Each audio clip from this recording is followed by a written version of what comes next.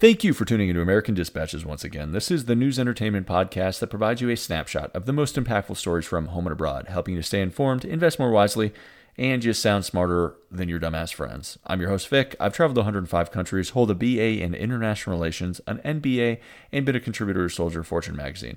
All of that was in the pursuit of knowledge and American stories worth telling. That is what we try to bring you here every day. You're listening to episode 4, March 30th, 2021. We'll give you the top 5 in 5. That is the top 5 news stories in 5 minutes. First step, we go to Myanmar, where 114 people were killed in one single day of protesting as the army there has begun launching airstrikes on villages and thousands begin fleeing to Thailand. Meanwhile, several groups in Portland claim they are still oppressed by Nazis and the government is just not doing enough to provide vegan and meatless tacos at all their protests. Unfortunately, the violence is quickly escalating over the past month as protesters took to the street to denounce a military coup. The UN Special Rapporteur for Myanmar said the army was carrying out, quote, mass murder, and is calling on the rest of the world to do anything they can to stop and isolate the military junta there. Heavy fighting also erupted between the army and at least 24 ethnic armed groups as they begin to fight for swaths of control of the country. It does seem to have all the precursors of an actual civil war, going from the protest phase to actual armed revolution. China's President Xi urges state media to boost international influence. Apparently, they are worried about how they can compete with America's secret weapon in global pop culture, Cardi B's WAP. This came as Xi spoke to multiple state-run or state-owned media outlets spanning television, radio, and the internet, encouraging them to expand their reach across the globe, aiming to, as Chinese leaders put it, combat the negative images of China that they say are being spread around the world. State news agency Xinhua has opened dozens of news bureaus around the globe, and China Central Television has launched a 24-hour English language channel in the United States.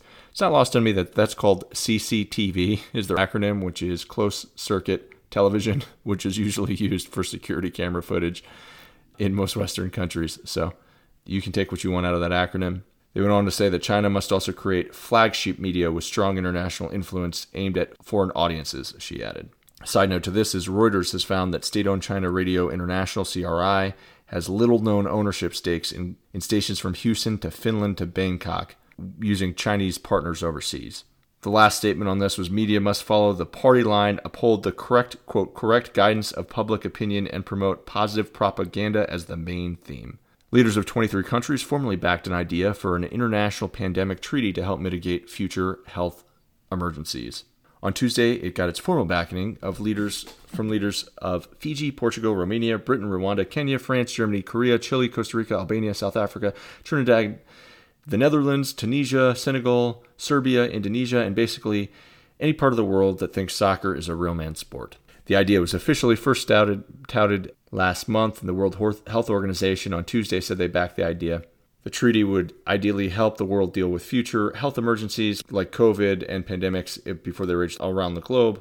It would, quote, ensure universal and equitable treatment of vaccines, medicines, and diagnostics for pandemics, and to strengthen the world's resilience to future pandemics through better alert systems, data sharing, research, and production of distribution of vaccines, medicines, and so on. All right, UN negotiating with China to get unrestricted access to Xinjiang province in the West.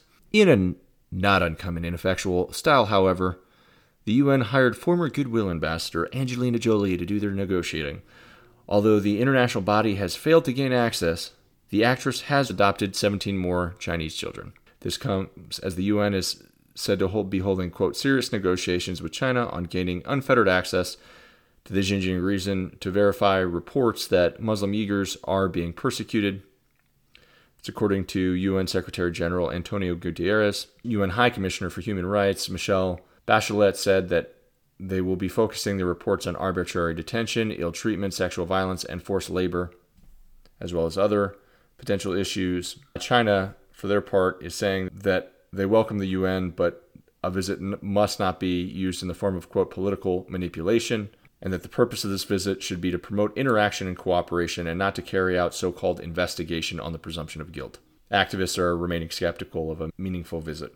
Lastly, Islamic State militants claim another deadly attack on a northern Mozambique town near a $60 billion oil and gas project. A British national and a South African were among the dead. When American college students were asked what they thought of the horrific violence escalating there, they said, what? Mozambique is a country in Africa? I thought that she was an actress from Soul Plane. Yeah, we stand in solidarity with the people of Monique. The major attack is on the town of Palma, where dozens were killed, thousands have been displaced, and many remain missing. The town is adjacent to gas projects worth $60 billion with Exxon and Total. Fighting has continued on, unfortunately, it comes after already months of horrific violence in the region, where there have been reports of mass atrocities where entire villages were rounded up and beheaded. Palma is located in the northernmost province of Cabo Delgado, which borders Tanzania. That's all we have for today, folks. As always, the world is an exciting, badass place. Stay informed. You can do so by tuning in here on Apple or in the Google Play Store. Till next time.